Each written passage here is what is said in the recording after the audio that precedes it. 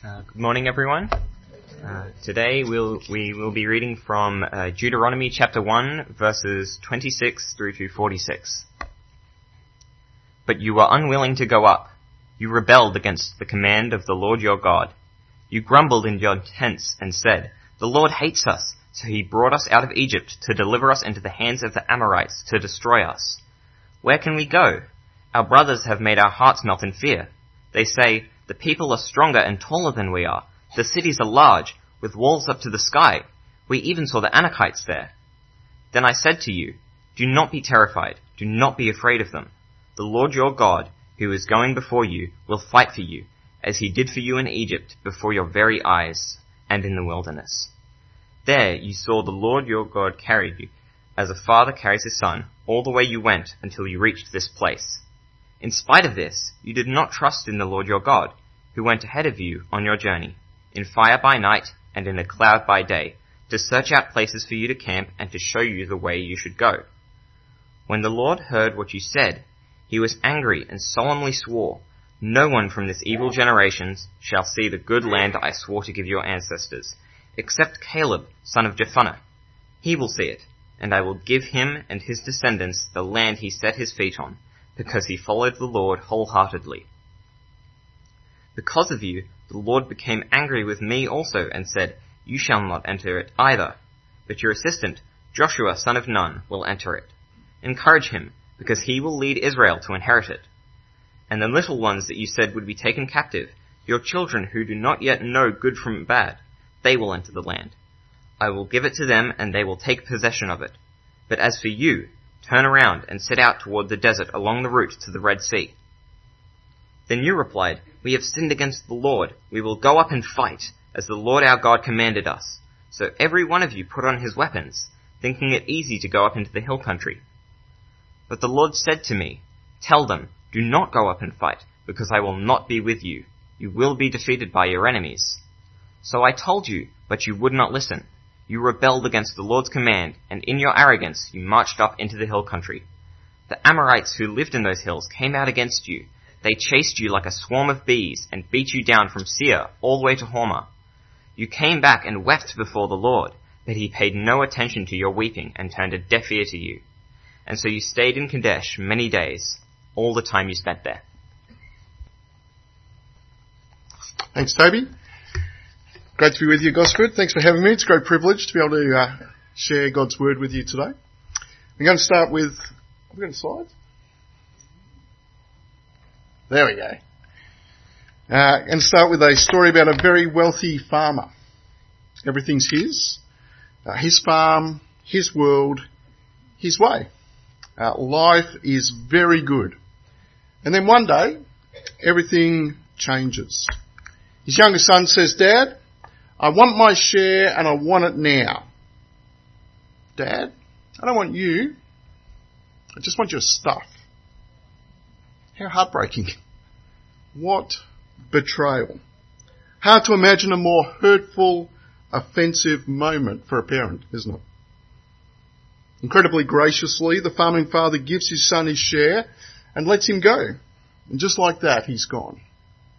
Far away. The son's got a bucket list, and it's a big bucket. Whatever he wants, with whomever he wants, whenever he wants it. He's grabbed Dad's finance to fuel a quest for popularity and pleasure. Hakuna Matata. No worries. On the menu is everything good and pleasing to the eye, and Dad's paying. Everything's served up on a platter. Everything. Except, of course, Dad. Everything. But only, of course, until the money runs out. And it does. The gifts separated from the giver don't last forever.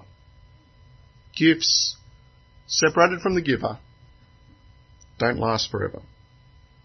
And as the money runs out, the pleasures run out. And as the money runs out, the friends run out. And he's done. Far away, lost, and alone. And in the story of the Bible, that's about where we're up to. The story of the Old Testament is this rocky story of God the Father and Israel his son. Here's a quick snapshot of the story so far. There's a map so you can see how the journey goes. In Genesis, God begins with Adam and Eve, but like the son, they reject Dad as they grab for his things. God then begins again with Noah. And again, like the son, people reject Dad's way to do whatever they want to do. But God begins again with Abraham, and God promises Abraham a great name, a great nation, and a great land.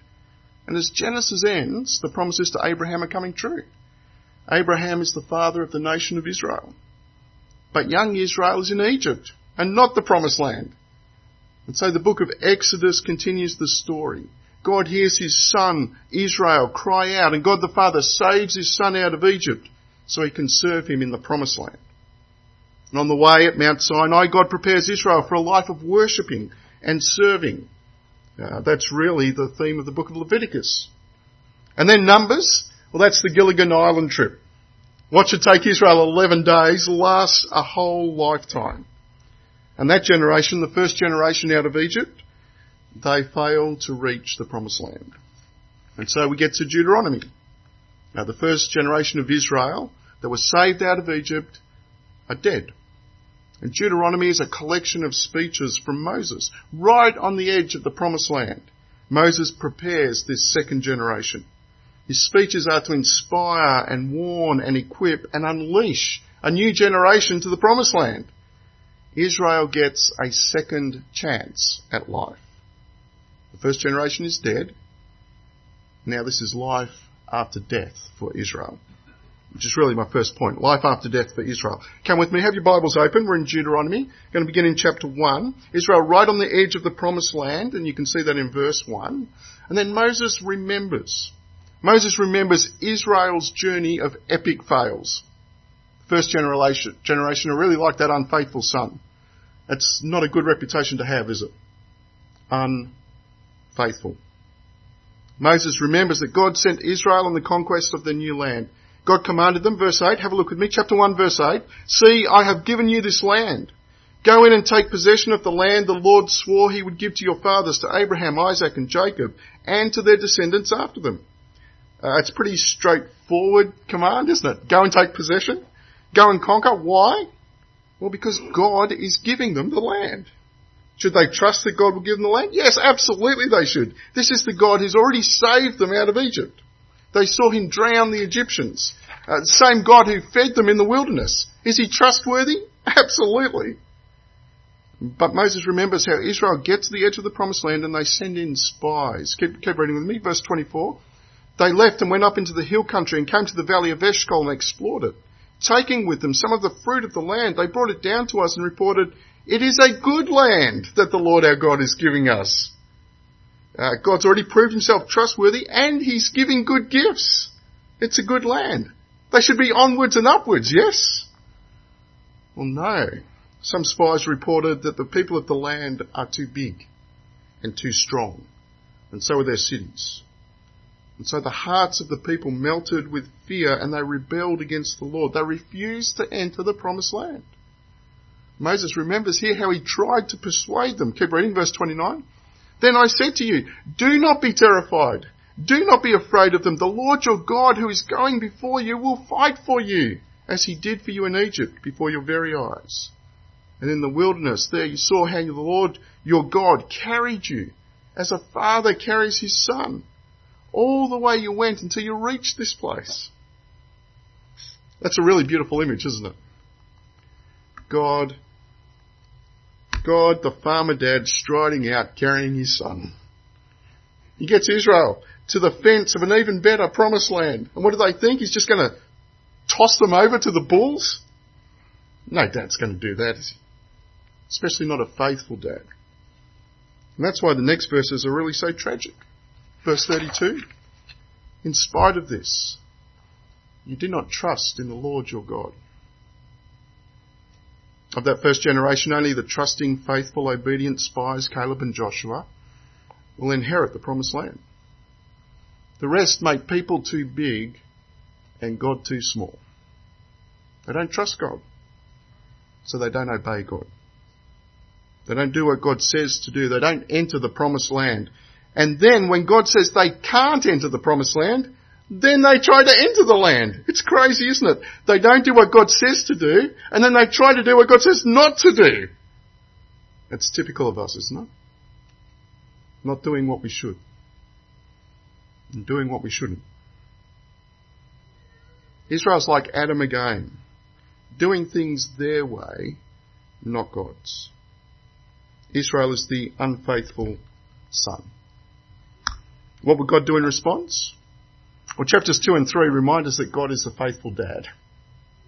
There's something very appealing and warm and good about that word, isn't it? Faithful. God gives the first generation what they want. He turns them away from their promised land and sends them back into the desert. And don't miss the irony here in these little stories. Israel visits the descendants of Esau. Have a look with me, chapter 2 and verse 5. Chapter 2 and verse 5. Do not provoke them to war, for I will not give you any of their land, not even enough for you to put your foot on. I have given Esau the hill country of Seir as his own. You are to pay them in silver for the food you eat and the water you drink. Do you get the irony? Israel visited the relatives who are settled in the land that God gave them. They moved on from there and they did it again in Moab, verse 9. Then the Lord said to me, do not harass the Moabites or provoke them to war, for I will not give you any part of their land. I have given Ar to the descendants of Lot as a possession. He's rubbing their faces in it a little bit, isn't he? Israel don't enter their own land, and then they have to go and visit all the people who did. Just to make sure Israel gets the point, verse 19. When you come to the Ammonites, do not harass them or provoke them to war, for I will not give you possession of any land that belonged to the Ammonites. I have given it as a possession to the descendants of Lot. How ironic. Rebellious, unfaithful Israel go on tour of all the people who have settled in the land that God has given to them. It's like losing the grand final and your end of year trip is to the club room of your opponent. Moses reminds this second generation, God gives whatever land he wants to whoever he wants to give it. And he evicts the bigger and stronger, more numerous tenants and puts in the new tenants. God is the faithful dad. He keeps his promises. And so it seems this tour of settled people groups, it does its work for the second generation. Moses remembers then how God tells Israel to turn and march back to their promised land. And they do. And God routs their enemies before them. That's really what chapter 2 and chapter 3 tell us. The end of chapter 2 is Moses remembering the victory over Sihon, king of Heshbon. And chapter 3 retells the demise of Og, king of Bashan. And then Moses remembers that he allowed 2 tribes of Israel to settle east of the promised land. They settled before the promised land, but only on condition that they lead the charge into the promised land. Moses then recounts how he himself will not go with the second generation into the promised land. As chapter 3 closes, he remembers he's already handed the baton on to Joshua the conqueror. Have a look with me, chapter 3 and verse 21. At that time I commanded Joshua, you have seen with your own eyes all that the Lord your God has done to these 2 kings. The Lord will do the same to all the kingdoms over there where you are going. Do not be afraid of them. The Lord your God himself will fight for you. So you get the saying, we're right on the edge of the promised land. Moses is speaking to a second generation, inspiring, warning, equipping, unleashing them for life in the promised land. The first generation of Israel is the unfaithful son, dead in the desert. Now the second generation has a second chance at life in the promised land. Why? Well, because God is the faithful dad. He's the promise-making, promise-keeping God. And all Israel has to do is not be like that first generation. If they trust and obey, they'll take hold of a second chance at life. So what does all this mean for us today? Well, that's what we'll look at under the second point today, a second chance at life. We're going to see 3 things. First, we need a second chance at life because like Israel, we are prone to be unfaithful children. Second, we get a second chance at life, but only because of a faithful son. And then third, we receive a second chance at life in the embrace of a faithful dad. So first up, our need for a second chance at life because we are unfaithful children. When the Apostle Paul writes to the church in Corinth, he reminds them of that first generation of Israel who did not reach the promised land. And he says this: "Now these things occurred as examples, to keep us from setting our hearts on evil things as they did." Again, he says, "These things happened to them as examples and were written down as warnings for us, on whom the culmination of the ages has come." See Paul's point? That generation who did what they wanted to do, the generation who, like the young son, settled for parties and sex, that grumbling, ungrateful generation who wanted God's gifts but not relationship with the giver, they're an example and a warning for us. When you hold up a mirror to your face, whatever face you see, it should not be theirs, right? But it often is, isn't it? Even as God's saved and chosen people, we don't perfectly do what God says to do. And we do what God says not to do. And we feel wretched about it, don't we? You do feel wretched about it, I hope. Guilt, shame, wretched. Do you know why? Because I reckon it signals that Dad still matters to you. It still signals that in those moments, as you honestly reflect, you don't want to displease, but you want to please your Heavenly Father. It signals remorse. And it gives an opportunity to repent. And friends, that's our difficult journey as we make our pilgrimage through this barren world to God's forever promised land, isn't it? It's a journey of learning to enjoy the gifts but loving the giver more. It's a journey of growing more thankful and grateful and less of a grumbler. It's a journey of resting in the safety and security of the assurance that God's way is a better way. And so learning to trust and obey more and more. Now, we know there's trials and trouble and temptations. Of course, there are things that are too big for us and too strong for us alone. But that's okay. Because Dad's got us. As we see things coming our way, we can say, "You got this, right?" And He does. The Apostle Paul goes on to say, "No temptation has overtaken you except what is common to mankind. God is faithful. He will not let you be tempted beyond what you can bear. But when you are tempted, He will also provide a way out so that you can endure it." No tempting, no testing can take you off God's shoulders. Nothing in all creation can separate you from His love expressed to you in Christ Jesus.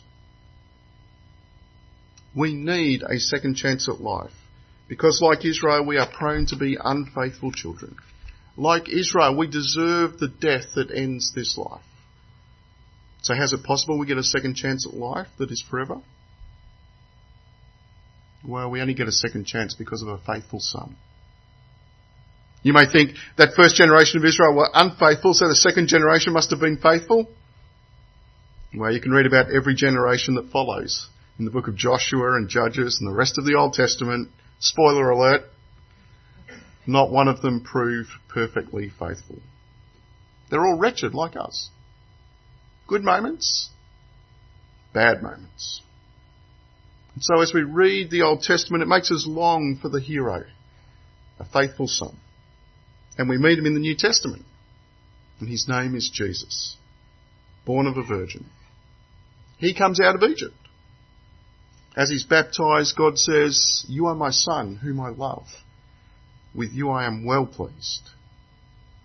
He's led into the wilderness to be tempted by the devil, tempted in every way as Israel was, tempted in every way as we are, and yet he's without sin. He's the faithful son right to the end. Just before he dies, he prays, "Father, not my will, but yours be done." Jesus is the faithful son, always trusting, always obeying, always faithful. He willingly waits for his inheritance. He's not a grabber. He's a giver. Just like his giving Father. Jesus gives his life to give his unfaithful brothers and sisters a second chance at life. All of God's unfaithful kids are saved by one faithful Son. Hallelujah! What a brother! And just as Jesus rises from the dead, so his inheritance will rise with him. Our second chance at life is for life now and forever. That's God's promise to us. Death and the devil are bigger and stronger than us. We'd like to be like Israel and turn tail and run, but we don't have to. Because we know if we're with Jesus, death holds no terror for us. Jesus has defeated death. We can boldly enter through death to God's promised land of heaven, because the promise-making God is a promise-keeping God. He's our faithful dad. I'm not sure what kind of dad you've had. Mine was pretty good. You might have a dad figure in your life that you reckon is better than your natural dad. Can I say whatever model of dad that you've had, God the faithful dad is better. Better than any other dad. Better than we deserve. Not only does he have you faithfully on his shoulders to carry you through testings and temptations, but when you jump off and run away, and muck up, and hide, when you've taken his love for granted, when you break his heart and choose fool's gold, popularity, pleasure, when you've chosen anything and everything except Dad, in the fun times as you forget him, the moments when you reject him, at rock bottom when you're lost and alone and you realise you need him, what then? Well, the story I began with is a modern twist on a short story told by Jesus. Story of a father and two sons. The father is God. The older self-righteous son will meet next week. But in the story Jesus tells, the younger, ungrateful and rebellious son, he comes to his senses. He returns to Dad to confess his sins. He realises he's not worthy to be called a son. Maybe he could be a servant. What sort of reception do you reckon he gets from Dad? Well, here's what Jesus says. But while he was still a long way off, his father saw him and was filled with compassion. He ran to his son, threw his arms around him, kissed him. Friend, maybe all you've ever known is life away from God. You didn't realise God is your dad, and you're built for a relationship with him. You've been using and abusing his stuff without even thinking about it. Maybe it's just dawning on you now how rude and ungrateful that is. Or maybe you're conscious of the big and small ways you slip into doing what you want to do. Maybe your conscience is being pricked about grumbling and being ungrateful. When you're at your worst, what do you think God is like? Do you feel you need to hide from an angry God?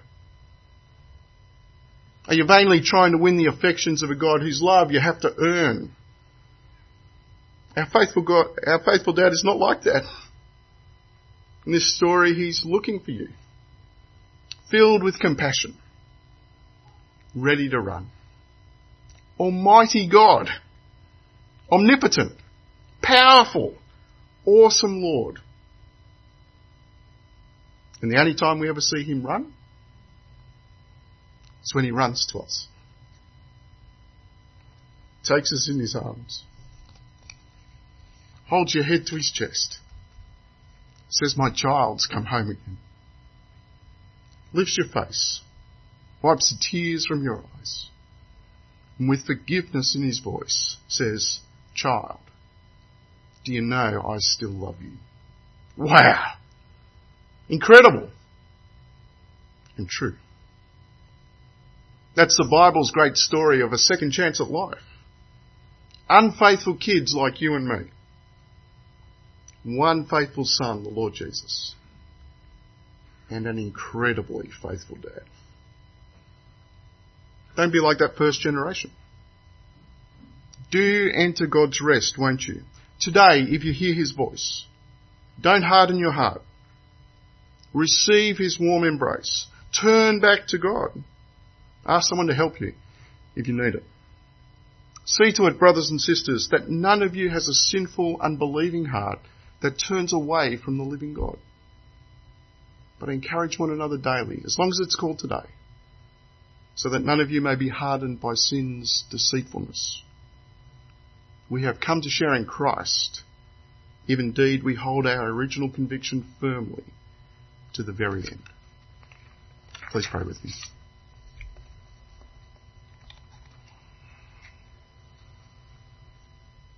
Loving, gracious Heavenly Father, we do delight in knowing you as our faithful dad.